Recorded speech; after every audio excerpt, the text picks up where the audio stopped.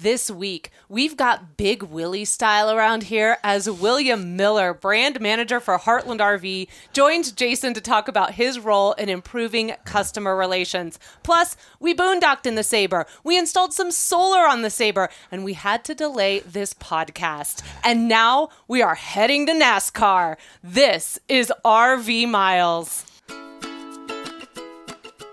RV Miles is sponsored by LL Bean, dedicated to helping you experience all the benefits of time outside and stay more comfortable while you're out there. From soft and breathable activewear designed to do it all, to just right layers perfect for changing weather, to sun-smart clothing that blocks the sun's harmful rays, every LL Bean product is made with comfortable time outside in mind.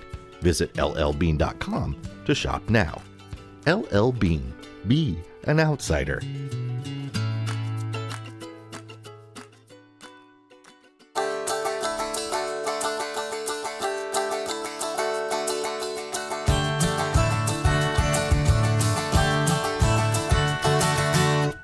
Welcome to the RV Miles podcast. I'm Jason. And I'm Abby, and we are two full-time travelers who, along with our three boys, have been crisscrossing North America on one epic road trip since 2016. Here at RV Miles, we talk about everything from lifestyle and destinations to industry news, our national parks, and so much more. Wow, we are coming to you from Montrose, Colorado, again in our final days in the Montrose area. And we are worn out. We have had a real busy time lately, and lots of stuff going on and lots of travel on its way soon. Yeah, you better get some rest. We can't afford to be worn out. We just finished an entire week at the RV Entrepreneur Summit, which we will talk about in our Fresh Tank Black Tank. But while we were there, we boondocked for the first time in the Sabre, or as we call it around RV Miles, the Sabre. And we did 6 nights. 6 nights with nothing except we did install an extra battery as we were waiting for our solar to arrive. Yeah, we're waiting for our lithium batteries. So we had our solar system came. Yes, and can we talk about how it was delivered? Because, look, Heath and Alyssa said, of course you can have packages delivered here. Everyone can have packages. So we said, hold our beer. We're going to have FedEx Freight deliver, and they're going to drop everything off on a pallet, and it's going to be this big ordeal. And so we really did take the package delivery to, like, next level. We really like to kick things up when we have packages delivered in Montrose. Yes, and it wasn't essential that we got our solar installed right away. We have this great system from Go Power, the Solar Extreme Kit.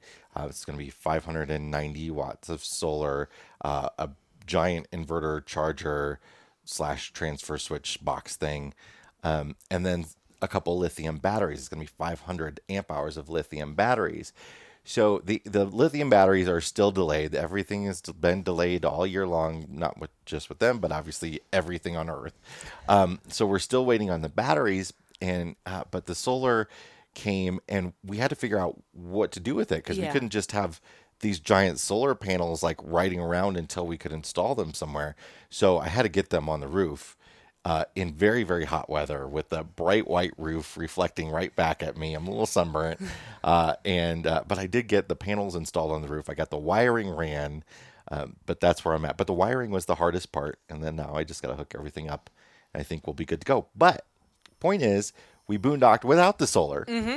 For 6 whole days. Just one additional, we had the 80 amp hour wet cell battery that came with the RV, and we just added a second one, which allowed us to basically run the fridge for a day with topping the batteries off with the generator once a day or so. And of course, because we were boondocking, the temperature here in Colorado decided to soar into the 90, 91, 92 range the entire week that we were there. It's gorgeous now this week that we are now on air conditioning and full hookups and all of that.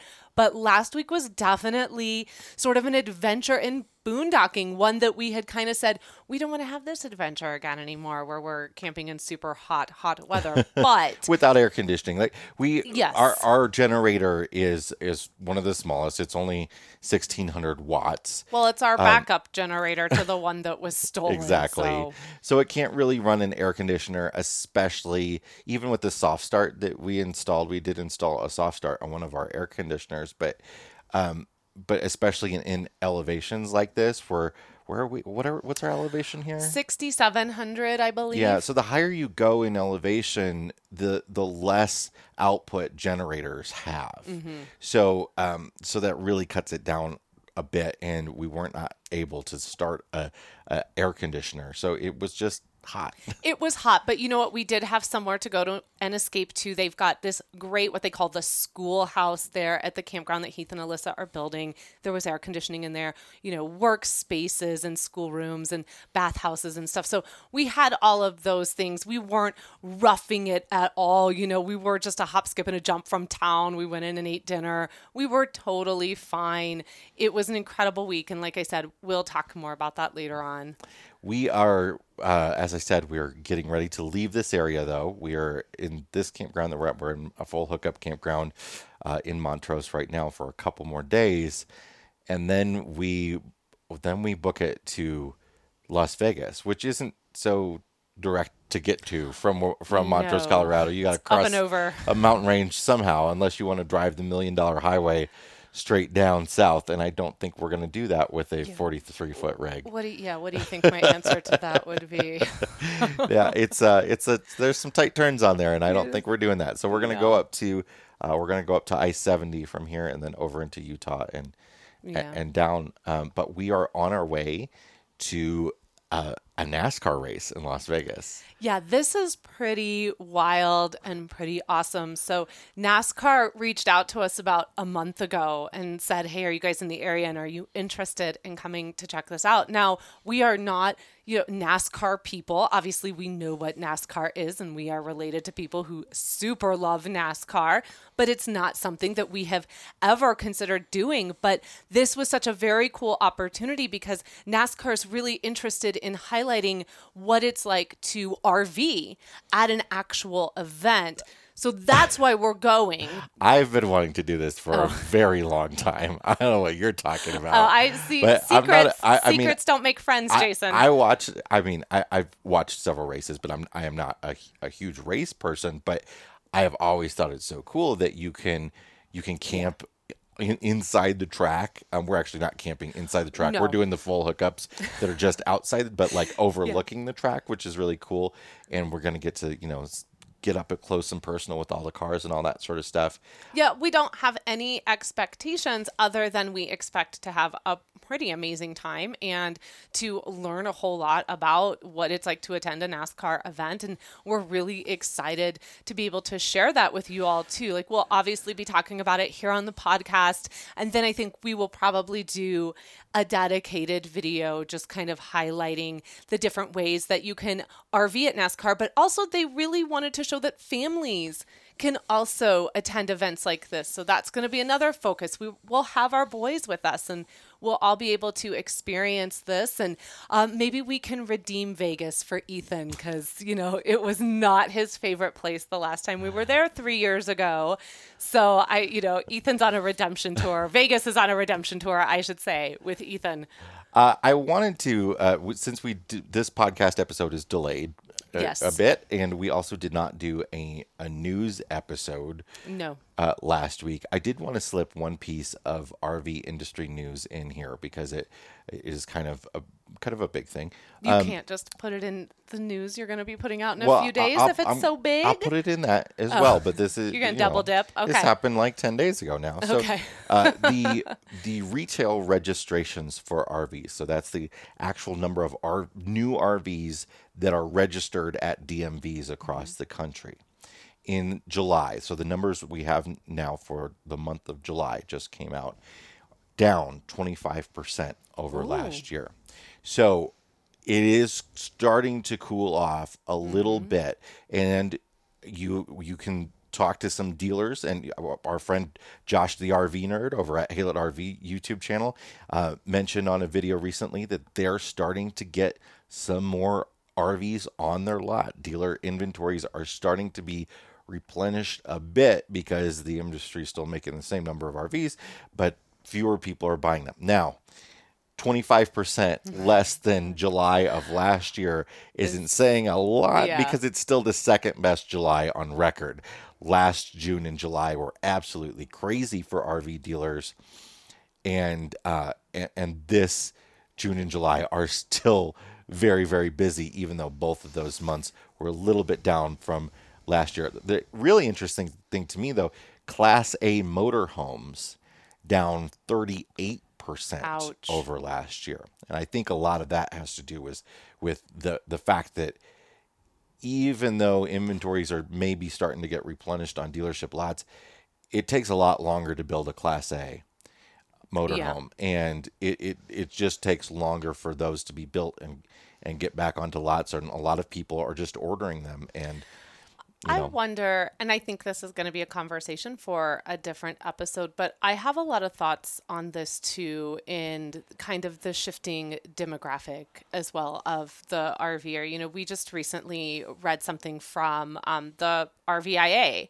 that was talking about how in a recent survey that they did, 27% of RVers on the road right now that were a part of this survey are what they consider young families under the age of 45 with children still living at home. That's the biggest number they've ever seen in that particular demographic. Yeah. And I wonder if some of what we're seeing in regards to popularity in sales and areas is really being influenced by that. Yeah. But that's a whole, there's no research behind that right now. That's just kind of like my gut instinct. I think it's probably a different time for a different conversation. Certainly part of it. But there's also the fact that more people own trucks than ever now. So popular. So we've actually seen over the last several years, the market share of trailers go much higher than it was before. So trailers used to be about 85% of RVs sold, and now they're more than 90% of RVs sold. So you're going to see motorhomes continue, even though more motorhomes than ever are being sold still. They're not picking up as much speed as trailers are because so many people are buying trucks right now. 70% of new vehicles sold in the U.S. are pickup trucks. Well, there you have it.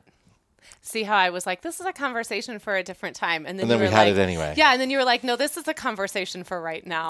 All right, well, we're going to take a break and have another conversation with our friend Willie Miller from Heartland DRV and Cruiser, who is new to the RV industry, fairly new. And he's going to share a lot of his insights about jumping in and really trying to overhaul customer relations and the customer perception of the RV industry. What a breath of fresh air this guy is. And if you ever get a chance to have breakfast with him, I highly recommend it. We'll be right back. Travel may seem a bit confusing right now. Out Travel the System is here to help. The podcast, brought to you by Expedia, is full of tips and tricks from experts so you can hack your travel. Have confidence as you plan your next road adventure or dream vacation thanks to Out Travel the System. Subscribe today on Apple Podcasts or wherever you're listening to this show. My guest today is one Mr. William Miller, better known as Willie from Heartland Cruiser and DRV. William, welcome to the show. Jason, thank you so much. It's a pleasure to be here. How are you doing, buddy? I'm doing great. There's a lot in front of me, so I'm just trying to take one day at a time and slowly make some progress.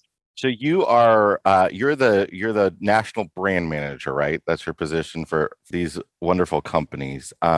What you've been on the job not so long, and you're not from the RV industry. What led you here, and what are your impressions so far?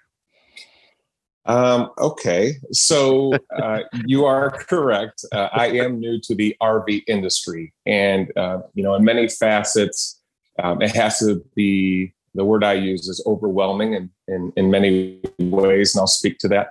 My previous experience, I spent the last, more than a decade working for a privately owned Japanese manufacturer, advanced robotics, very limited in human manufacturing process. And most industries that we served was precision electronics, aerospace. We worked with automotive companies such as Tesla, a lot of precise automation at micro scale. So to spend over a decade of traveling from Tokyo, Japan to Petah, Israel, and just about everywhere in between, to now residing most of my time in Elkhart, Indiana, that's a big change in itself. And then, when you look at the products that we're manufacturing, our processes are different. This industry, regardless of the brand, is not advanced robotics. There's a lot of good old American manufacturing manual labor. So that in itself provides a lot of new challenges and opportunities that I've been exposed to in the last 10 months. The other thing that I speak about, which is when I say overwhelming, it's unique in the timing in which I've joined Heartland. I think for the industry as a whole, you and Abby speak to it better than anybody. This is probably the most awkward or unique time for anybody to start a career in the RV industry where the demand is breaking, records in history. So there's a lot to take in, understanding the channel to market, taking a look at the product. Obviously, every brand is working to make a good product. But when you look at the diversity of what people are doing with the products that we make, that in itself is overwhelming, trying to understand, what are the real needs for innovation, and then what is just lipstick, and trying to differentiate and understand while racing to be a better manufacturer for the customer. There's a lot that's, for me to be learning, and I'm learning every single day. So your job is, people might get excited about your history in robotics and stuff and be like, you're bringing that to the industry, but your job's a little bit different than that. You're communicating about the brand, right? And you're doing that in a way that is different than I think a lot of people have been used to. Talk to us about sort of what your mentality is in sort of sharing the Heartland brand with the world. So I think, the first thing, and I want to give credit to our president, Ryan Jude. He created this position. The titles, it's fancy, it's new, but really what impresses me was his vision for what he wanted me to do.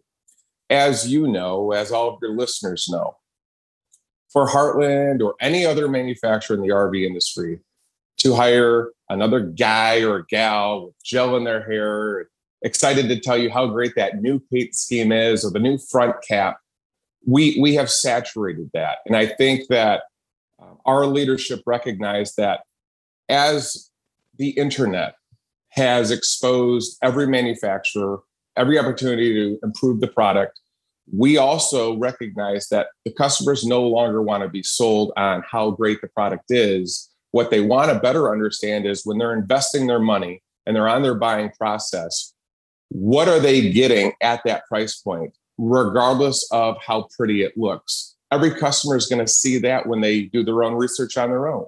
Every customer is going to see that when they walk through every floor plan. So for our leadership to recognize that, hey, we need somebody that's going to be out there listening to three brands that I represent under the Thor Industries umbrella, which is Heartland RV, Cruiser RV, and DRV. This does not mean that people meet Willie, they shake my hand, and Willie's going to fix everything. What first needs to happen before you make any change, and I apologize all the time, I post, I'm pretty active, just kind of sharing my day-to-day. I understand that when you're a big company, to pivot and make a change, it can't be a knee-jerk reaction. That doesn't help a lot of people that maybe have some challenges or problems, but this is the work that I'm doing. For example, a given manufacturer selects a certain tire manufacturer for the tires that are going to be on a given brand. If Willie is out in the market and hears from a lot of customers, hey, these tires are bad and here's why, and that's consistent, then I can communicate that to our leadership team. And then as a company, what customers don't realize and why I have to be a voice is start explaining that process of us making a change if we were to. For example, if we were with tire manufacturer A and our customers who have been full-time RVing, like RV Miles does, communicates repeatedly that, tire brand B is a better tire. Here's the caveat.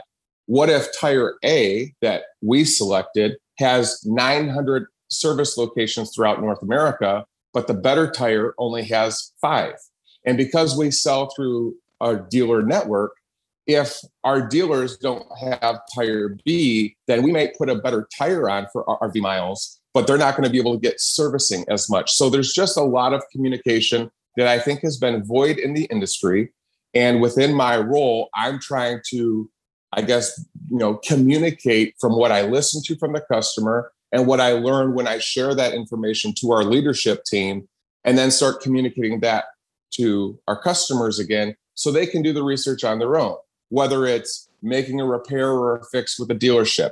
The elephant in the room, there's not enough people to do servicing. So what are we hearing about? If anybody follows RV Miles podcast, it has been shared quite frequently. There is a huge decline or a huge absence in service centers across the country, thus resulting in people having their RV be held hostage for 3, 6, 8 months. And here in the Midwest, we have a shorter camping season. That doesn't make your investment all that exciting. So those are the things where, like I said, this isn't going to be an easy task. I sleep a lot less. I have a lot of empathy, and I have to just try to balance that I can only do so much as one person trying to listen to a lot of people in the industry. So as much as a lot of people don't think this is happening, my impression has been that many brands, including yours in particular, have been listening. I mean, your hiring is a big part of that, but have been actually doing things to adapt. And I think a big part of that is trying to ramp up the PDI, the pre-delivery inspection that happens on site as opposed to at the dealer, because we all know it has to happen at the dealership, because that RV's got to travel 1,000 miles to get to that dealership, and anything could happen on the way. That dealer's got to do some stuff to button it up. But those dealers, as you mentioned, are backlogged with just tons of people trying to get their RVs fixed. So in order to help the dealers out, of course, and to help their customers out, I feel like a lot of manufacturers are investing big right now in doing a lot more quality control. What's your sense of how that's happening among your brands? Well, not only just our brands, but I do want to give some credit where maybe some of the listeners are going to roll their eyes. Our dealers are making huge investments too. I mean, if you look across the country, and I'm not going to get into naming specific brand dealers, so I don't get in trouble for not mentioning someone else, but there are some big dealers out there that are spending millions of dollars to increase PDI facilities. They're spending millions of dollars to improve the education and training and career advancement for servicing, all for a goal of more people to be happy. So, as I'm listening to customers, I'm also listening to our dealers, trying to understand what processes do we have to improve on without, again, the cliche of, you guys just make crap. Well, that doesn't help us. Can you give us a little clarity? So I would say that what I'm seeing our brands doing, and I'm sure other brands are doing it too. This isn't maybe on a soapbox for just, our portfolio of brands. We recognize that we have to get better. And when you have manual operation versus robotics, where you go to an HDMI touchscreen and say, okay, we're off 3,000ths here in this process. When you have human error, you have to start isolating problems. So what I see happening, and not just through me, you're seeing a lot more transparency and communication. For example, HeartlandRVS.com, for the first time ever, credit to our marketing team, said, hey, we're not only going to have a phone number, we're also going to have a chat service. We're also going to have an email.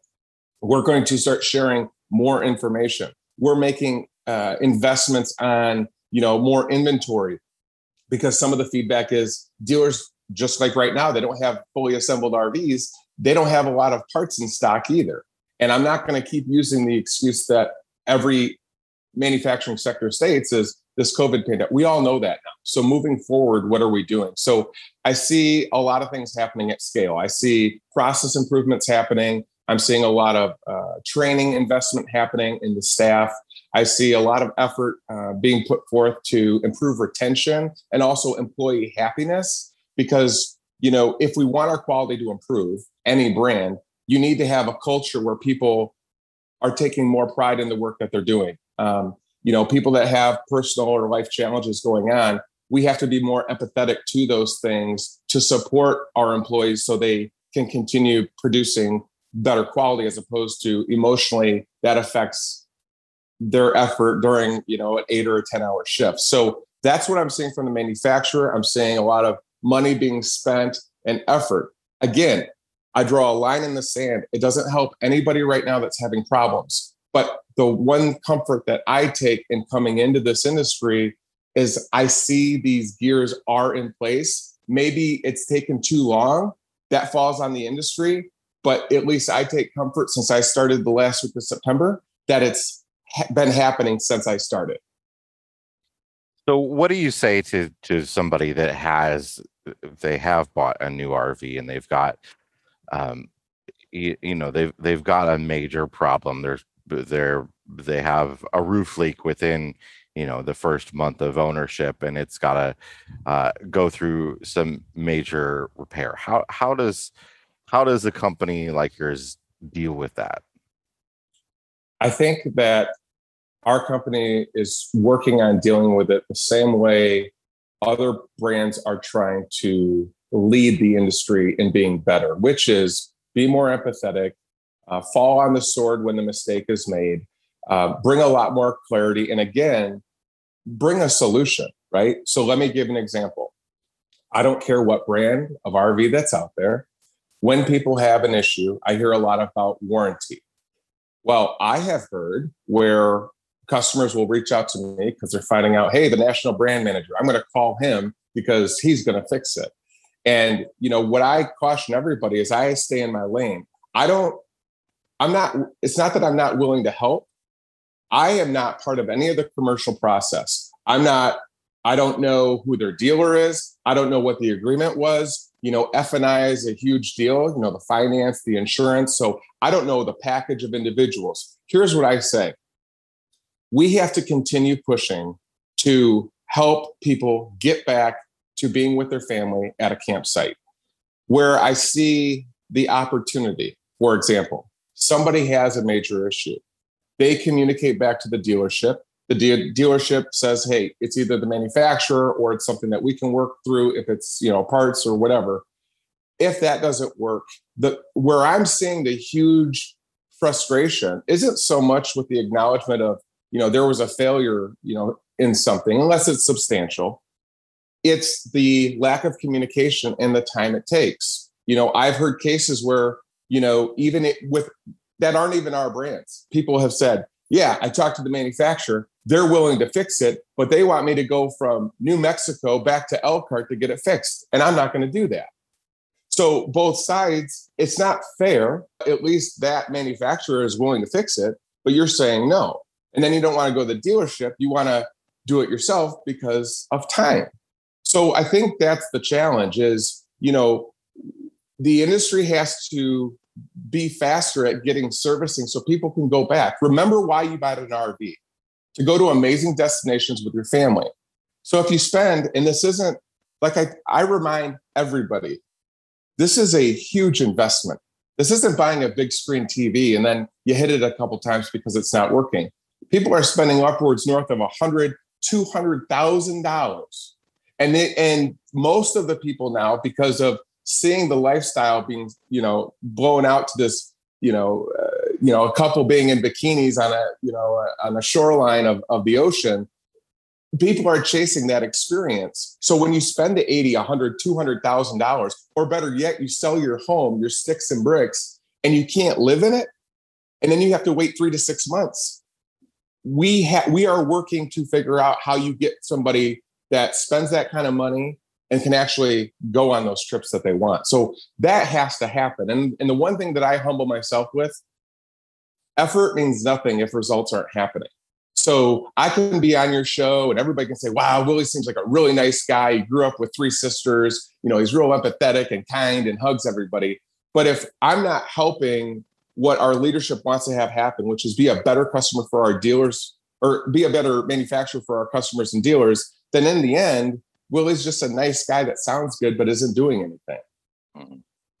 Talk to me about the dealership network a little bit, because I feel like there is a shift happening here where in the past dealers sold RVs. So that was it. I mean, there weren't even marketing people. They're just starting to hire marketing people in the last 5 years at a lot of RV brands, which sounds insane, but dealers sold RVs. And now we're in this world that everything is online, everything's digital, everybody's talking to each other in Facebook groups and forums and stuff. And then we have people like you that are sharing brand messages across social media. How is that affecting how RVs are bought, sold, and ordered? So I have a couple examples that I mentioned based on what I'm saying. So to be clear, asterisks. This is of no conversation. This is my own opinion, not on behalf of Heartland Cruiser or DRV. What I'm seeing in the industry across the board is what I saw 12 years ago in my old industry with Kogane out of Japan. We were a global supplier to some of the biggest OEMs in the world. We sold through a dealer network. Back in the 80s, we would fly in, shake a hand, and that given dealer would say, I'm going to be a Kogane dealer. So bring it forward to today.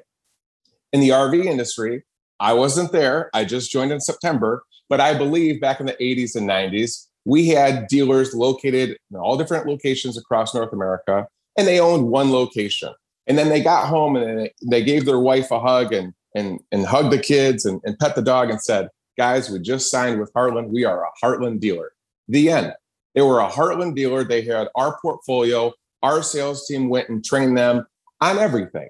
Here's a new trail runner. Here's the features that make ours unique versus other manufacturers. What we're seeing today, and this is just what I'm seeing, dealers are becoming Walmart. And I don't mean that as an insult. My point is this. It is not Walmart's job to sell Coke or Pepsi to Mom and Sally. It's their job to have both options on the shelf. As the internet has exploded, everybody's doing research on their own. I have yet to meet anybody, whether it's a first-time RVer, RV miles, to go to a lot, have no idea what they're looking for and say, hey, Frank, we've got $85,000. What do you think that we should buy?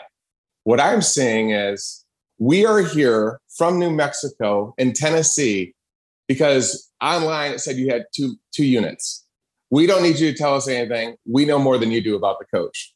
So when you have that transition, and maybe I'm wrong, I feel like dealerships now are carrying more brands than ever before. So the money that a given manufacturer spends on flights going in, for example, let's say one of the Thor brands flies in, gets the sales staff pizza, trains them on the Thor brand of product.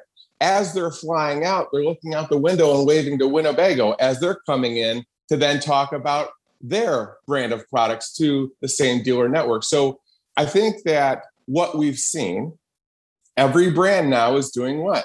They're doing videos. They're going direct to the consumer because they're realizing, just like I did 12 years ago, the customers want the information from the manufacturer because they're doing the research in the comforts of their own home. So they want to see the videos, the floor plans, understand the warranty, what's everything that they're getting. And then at the very last, just like on our Heartland RVS website, type in the zip code, where you want to go, and they're making a call to the dealership saying, you've got 2 units there on the lot.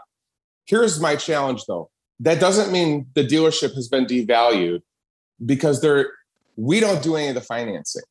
And as I've been listening and learning, certain dealerships work very, very hard with local credit unions, banks, et cetera, to have unique finance programs. Not everybody has a 720 credit score. Not everybody's making a combined income of $120,000. Not everybody's getting approved because of whatever, again, life circumstances that I'm not a part of. So it's very, very important for the dealership to secure financing that people can afford, have a program that works within a family's budget. But then what I see is after the transaction, they're dependent on us to make a better product. We're dependent on them to service the hell out of our customers so the whole experience is good. They buy Heartland. They love Heartland. Heartland's making a better product now. Good job, Willie and team. We bought from XYZ dealer because they had 2 units on the lot. But I'll tell you this, they've been fantastic. Anytime we have an issue, we go there. We're in and we're out. We get service within 48 hours. Everything's taken care of. Or the price is very competitive and it's not a big deal. It's worth. That's a perfect scenario. But you and I both know we're not there yet. So once we get there, then I think that you're going to have this evolution of what else can the dealership partnership do with us as the manufacturer. Yeah, and we've got dealerships now saying, they deliver nationwide, and we used to be one sold this brand and they couldn't, the other one in the town couldn't sell the same brand, and then some of the manufacturers make 2 brands that are identical in order to service both of those dealers, and all of that sort of facade of stuff is having to go away because, like you said, people are just doing this all online now, and they're willing to travel to get an RV and all that sort of stuff. Well, and the one thing I'll say to that, right? So I get a lot of people that, are asking me, and these are, other professionals that I know from previous experience in other industries. And they say, well, Willie, what's your feeling on, if you go and, meet with a dealership and you find out that they sign with, one of your competitors? I don't care, because it's our job to tell our story, speak our truth, engage with the customer. And I think, like I said, what you're going to see, and we've seen it, right? Like, I'm not going to mention anyone's name, but you and I know that there are some brands that have done a very, very good job of, and I don't even call it marketing, listening to the customer, being faster to react to the customer. So I think moving forward, I don't care if I meet a dealer and I'm not doing any of the commercial or sales, but if they tell any of our sales staff, hey, we're signing 9 other brands, who cares? They're putting it all on the shelf. But if we do our job, if we have engagement, it's no different than RV Miles, right? There's a lot of noise out there. But the reason that I follow you guys so much is because you guys just aren't glam and fab. You guys are working very, very hard. You put in a lot of time to share the latest information, press releases of everything for the industry. And I give you guys a lot of credit. There's value that you're providing. Same thing with a given manufacturer. If we just continue to talk about, well, our floor plans have triangles and theirs are squares, it's a commodity. So people really want to know the truth. At $94,000, what are we getting from a Heartland product versus any other brand, period? Not better or worse. 90% of the components are supplied parts. We don't make them. TVs, appliances, the bedding. So that culmination of being honest and realizing that you've got to bring more value. And if you build the following and you're consistent and it's a better product and the dealers are doing a great job servicing, guess what happens? Heartland starts to emerge as the better brand. People talk. And that's the race, I think, is you can't say anything anymore. We are back to, and many people have talked about it. Back in the 20s, 30s, I wasn't around then, you had Main Street. You didn't have the internet. Your car went 3 miles an hour. You were going only to Bob the Butcher. So Bob the Butcher was the only option you had. Nowadays, people can go anywhere. So if they can go anywhere, our meat better be really good meat, or people are going to talk about it. So I keep saying all the time, actions over words, talk is cheap. I tell people, do your research. Don't fall in love with what I'm saying. Do your research. I talk about Heartland made a big investment. For example, RVs used to be made the sidewalls of Luan. We made a change. All of our products went to Azdel Composite. The only difference, it's not a big pitch, and other brands do it too. Luan was wood-based. Azdel is not. So guess what doesn't happen? Delamination, because you don't have the wood in the substrate. But that's an example of a change that we made. Does it make the product better? Yeah, I think it helps. So That's what we have to stay focused on doing, is continue to listen and make a better product and listen to our customers on their experience with the dealership. And then that, I think, is the communication where we say, hey, how can we work together? Maybe the dealer comes back to us and says, we're spending too much time in PDI. You guys, there's too much sawdust. People hate seeing a dirty coach. Or maybe I have a dealer that loves us and says, we don't have a vacuum. Well, we need you to buy one. It's so true. We all talk about how 2 years later there's always sawdust coming out of our ceiling vents and stuff like that. And you know what? And I'll just say this: anybody that owns a sticks and bricks, the only reason why you don't see the dry or the sawdust from the 2x4s that you're framing is because you've got drywall sealing off everything. Yeah. So bust a hole in the drywall. That's a big thing that I think a lot of people in the industry are talking about, and you've talked about to me several times, is adjusting the expectations of the customer to help them realize that these units are a lot more like buying a house than they are like buying a car, which is made by robots. Yeah. And what I'm saying, and I'm not trying to speak out both sides of my mouth, I know that there's opportunities. I know that if we have 10 customers that are happy and there's no problems with their unit, if we built 11 units in a day, maybe one, somebody on the line putting up the trim just got a phone call that, his wife left him or something happened to the kids. Is he probably going to be focused on doing a really good job? Probably not. And then is that going to be exposed when somebody's excited and they hear from, Abby and Jason, like, hey, this is a great unit. And they go, look, this one sucks. Coaching opportunity, right?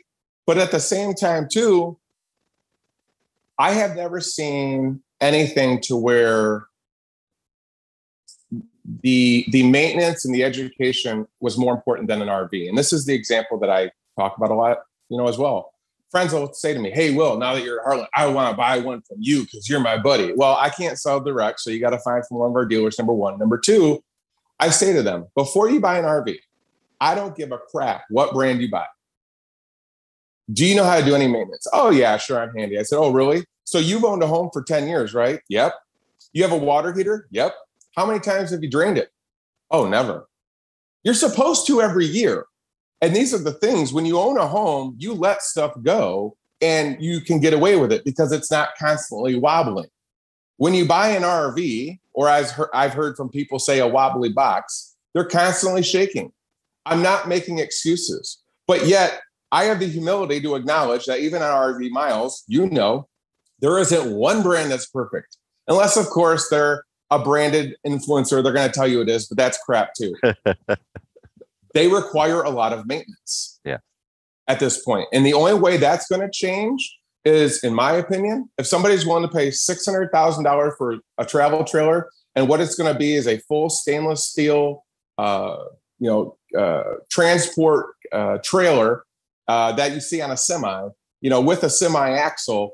And because it's all steel and welded corners, you're not going to have any leaking issues. And then on the inside, if it's built of all steel and you're willing to pay for that, then you're not going to have issues. But when you're buying a unit at $60,000, $20,000, $80,000, as I look at real estate market right now, and I don't care across North America, Gary, Indiana, Kalamazoo, Michigan, California, I look online for a sticks and bricks home that's about 20, 30, 40, 50,000. They're not looking that nice. Yeah. So, that's the other, just remember what you're buying and at what price. You're buying a home on wheels at 20, 30, 40, 50,000. You're going to have to do a lot more than you do with a $150,000 home. Yeah. You are a breath of fresh air, certainly in the industry. And you also host a fantastic podcast that we were fortunate to be on, the Where's Willie podcast. Tell us about that and how people can find it. Yeah. So, if anybody wants to tune in, it's called the Where's Willie podcast.com. That's where you go to the website. We did a good job of just kind of outlining what the show's about. And to be very, very clear, I'm not reporting anything about the news of the industry. I'm bringing on guests, whether it's, celebrities. We had John King, who's a tremendous up and rising country music star. People are listening, at campsites around the country. And I just want people to share their life's journey. This is something that, again, I brought from my previous experience where I had a podcast audio version of how it's made. So I interviewed different manufacturers to talk about, what it was that they made, and they kind of shared the history of the company. Now what I'm doing is I'm just interviewing guests to kind of share their story, or I'm interviewing, some of the suppliers in the industry, or, you and I had the pleasure of meeting the RV Technical Institute. As I'm in this industry and I've got my ears open, every day I'm learning about different organizations, whether they're a 501c3 nonprofit like carecamps.com. I never knew that there was a camp designed for kids with childhood cancer. And that started with KOA. I thought, this is awesome. I want people to share their stories. So when you're a guest on the show, it's your half hour to talk about what it is that you do. So whether it is, like I said, a 501c3 nonprofit in the world of camping or RVing, if you are a manufacturer of a component, I had on WineGuard, because I think that all of the sales folks and the people that don't live in these things, they don't understand how the WineGuard system works. So I said, why should I try to BS people?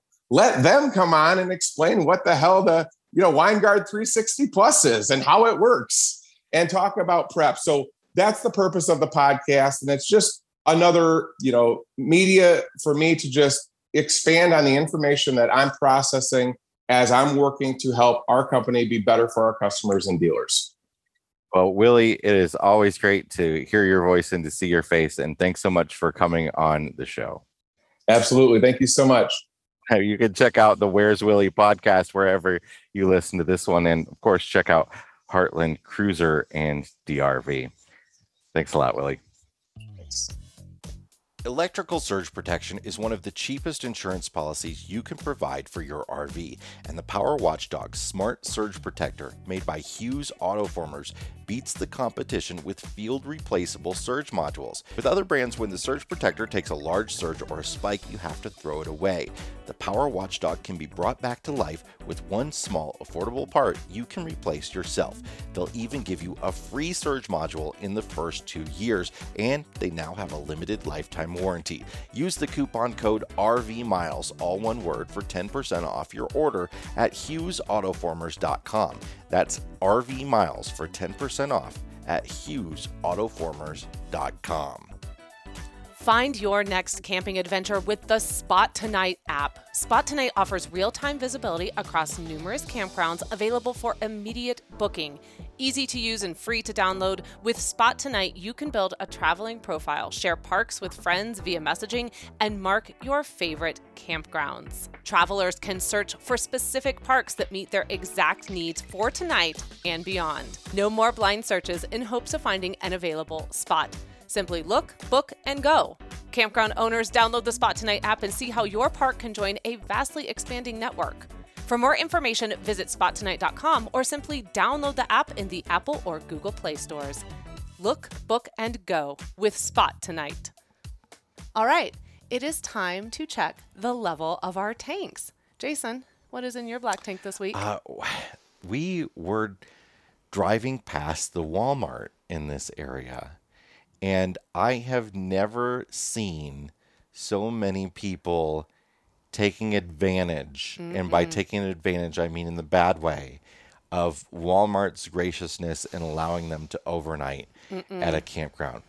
There were people with there were at least 2 fifth wheels that were dropped off and the truck's gone. So they were gone exploring. So they're using it as like a campground where they've left their trailer there and have gone out exploring or doing whatever. And then there was another one that had their chairs out and their barbecue out and they're like cooking outside in the Walmart parking lot. People, Walmart is not a campground. It is just a stop at 9:00 at night when you are tired and you need to sleep. That's how we get things taken away from us. That's why we can't have nice Walmarts in this world. It is. And I will say this Walmart, specifically, I do know that because I went up to one and saw a sign that they left a note on one of their windows. This Walmart wanted you to check in, wanted to tell you where you're gonna park and wanted to let you know their rules there. And I it's just really sad when people take advantage of that kind of thing and ruin it for the rest of us. So there you have it. All right. What's in your fresh tank? My fresh tank is disc golf. Now, Oh, yes. we have, look, it's been 5 years we've been on the road. Yeah, this now. is nothing new. We didn't just like come up with the new it game. But we remember when we first started on the road, we would be in a campground and we'd see like, or state park or whatever, and we'd see these disc golf goals, I guess, tees, whatever they are. They're not tees. The holes, the goal. Yeah, we know our golf terminology. Well, right, it's right? not golf terminology because in golf terminology it's a hole, but it's not a hole. I think it's a goal. I think they call it a goal. Sure. We would Someone's see gonna tell these us what it is. basket and chain things in campgrounds and be like, what the heck are those? Is that like a scientific instrument? Is that for like No, measuring tornado wind speed or something? I would be like, I actually for a while was like, do you put your cats in this? Is it for like, your is this cats a to play? place to store your cats while you're like enjoying the green grass, or do you hook up your pets So to this? point being, for a long time, there were these disc golf courses everywhere, and we didn't see anybody using them very often. And now over the course of like the last year or two, we've been seeing more courses, but more importantly, we've seen more people using them. And we had never done it or gotten into it, tried it, anything like that. As a part of our visit to the RV Entrepreneur Summit here, they arranged a disc golf outing for everybody at this place called Top of the Pines, which is in Ridgway, Colorado, literally 11,000 feet up in the mountains, disc golf course. It was awesome. It was great, and the kids had a blast and doing we were it. awful. We were so bad. So bad at it, but no one cared. It was just so much fun. And it's kind of like playing golf, but without the greens fees. And it's kind of like going on a hike with a frisbee, really. Pretty much, yeah. But you can't call it a frisbee; it's a disc. It's a disc. Don't call it a frisbee. Yes. And you get to throw the disc around and try to make some goals with. And they're most of the courses are free. Yes. And our new friend Joe, who we met during the summit, is an amazing disc golf player. And he's played this Top of the Pines course tons of time. And he was giving us the coolest instructions. And he was zipping that disc because there are just trees.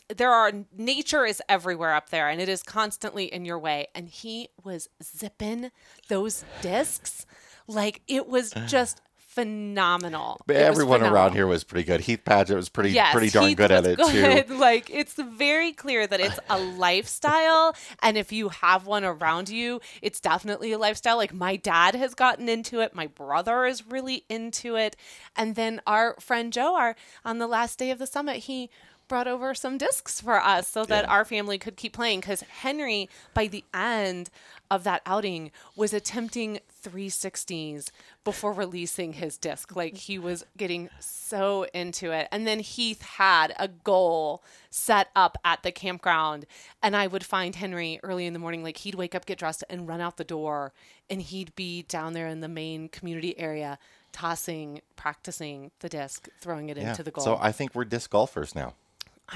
Are we? Well, listen. We're amateur disc golfers. Listen, my brother claims sure. that he lost 20 pounds playing disc golf, so we'll see. Yeah, it might have been cutting the Mountain Dew, but that's all right. Yeah, look, let him live his best life in whatever way he needs that to be, I guess. All right, what's in your black tank this week? So my black tank this week goes to just the really tough air quality that we had at the beginning of the week, and that I know that thousands and thousands of people have been suffering from last year during our time here in Colorado, and then as we moved through up towards Yellowstone.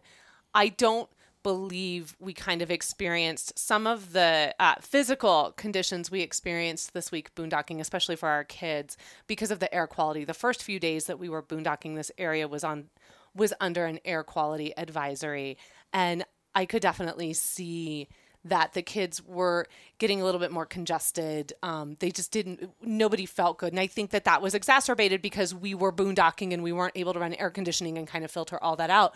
So it was just 24/7 of constantly being outdoors.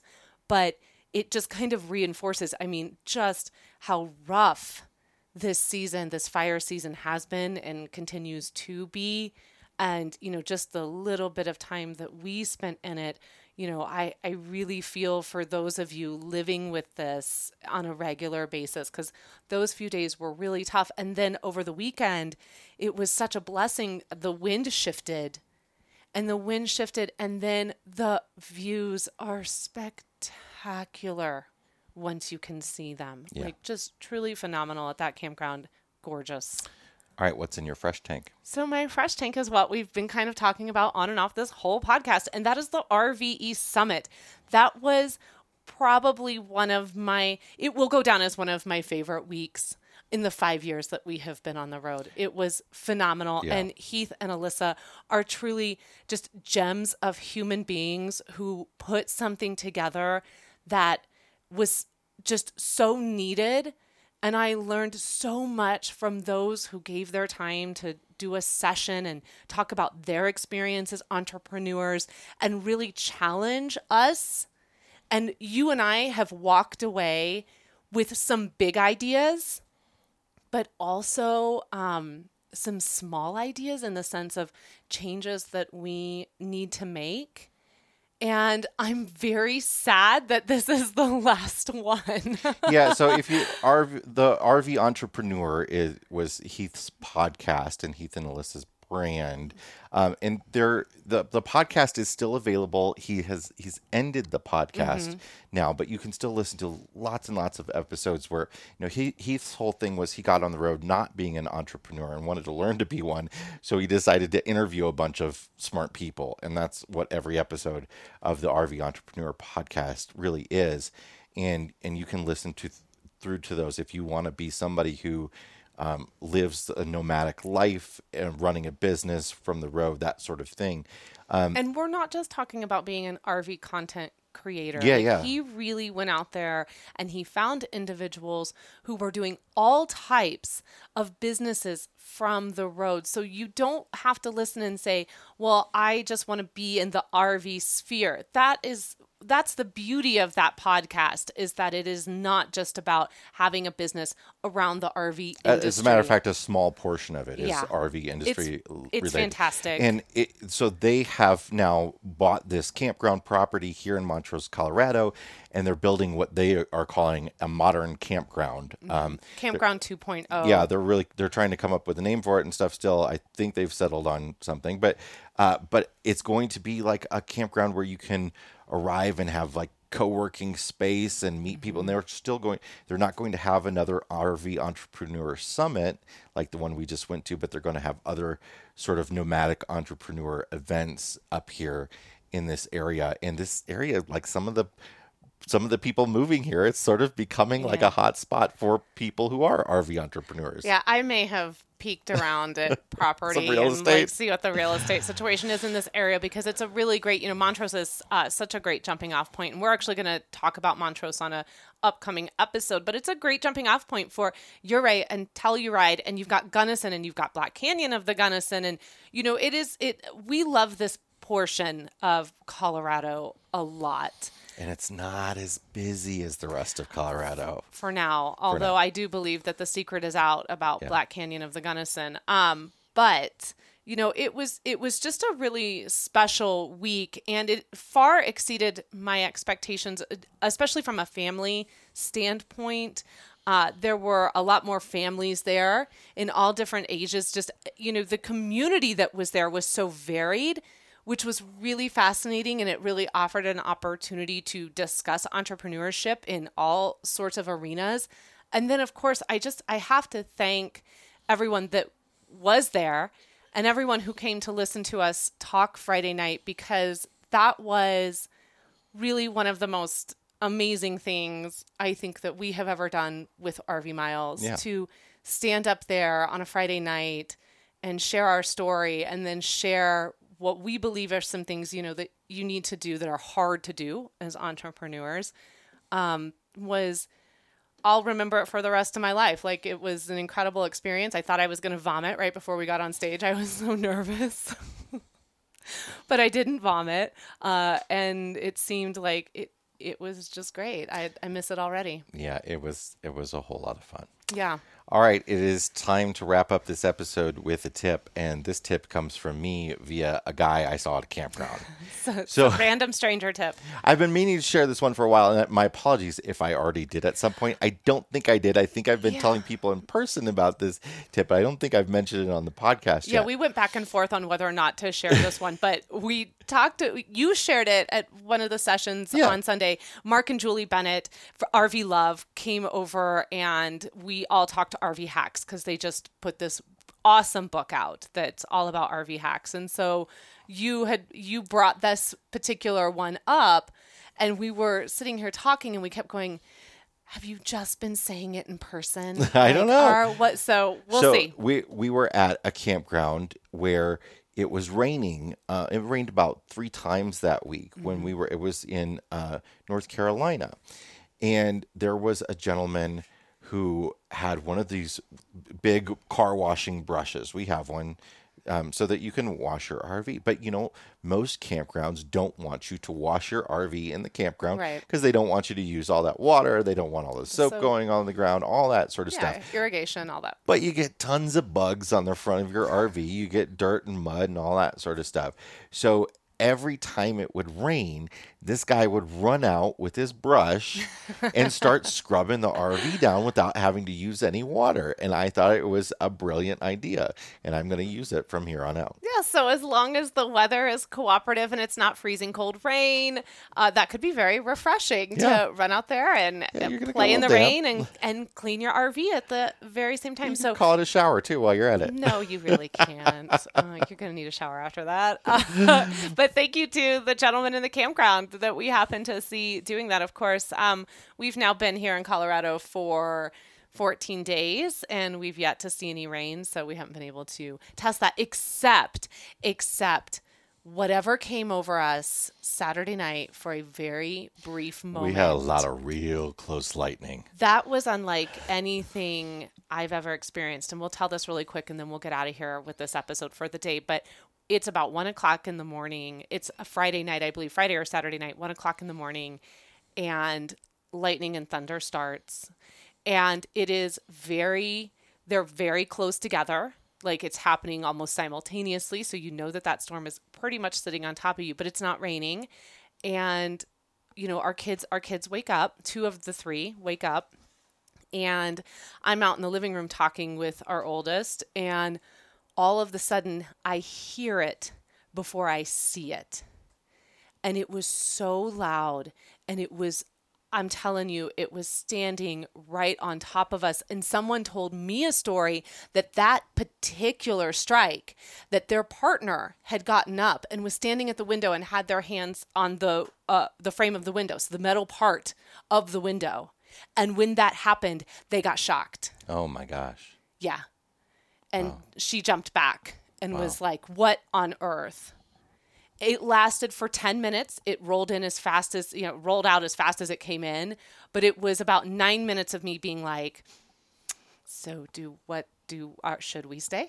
Where are you going to go? You're not going to go anywhere, but let's all just stand in the center of the room.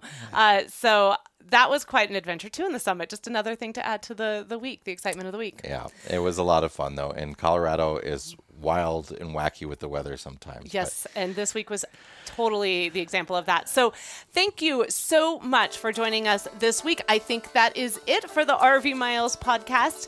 As a reminder, if you are enjoying this show, will you help us reach this very lofty goal of 2,000 5-star reviews over on Apple Podcasts? We cracked 1,000 a couple weeks ago, and we are on our way to that 2,000, but we cannot do it without you. So if you have a moment, would you please head over to Apple Podcast and leave RV Miles a 5-star review? This very simple action helps get us in front of a whole new audience. So thank you, thank you, thank you.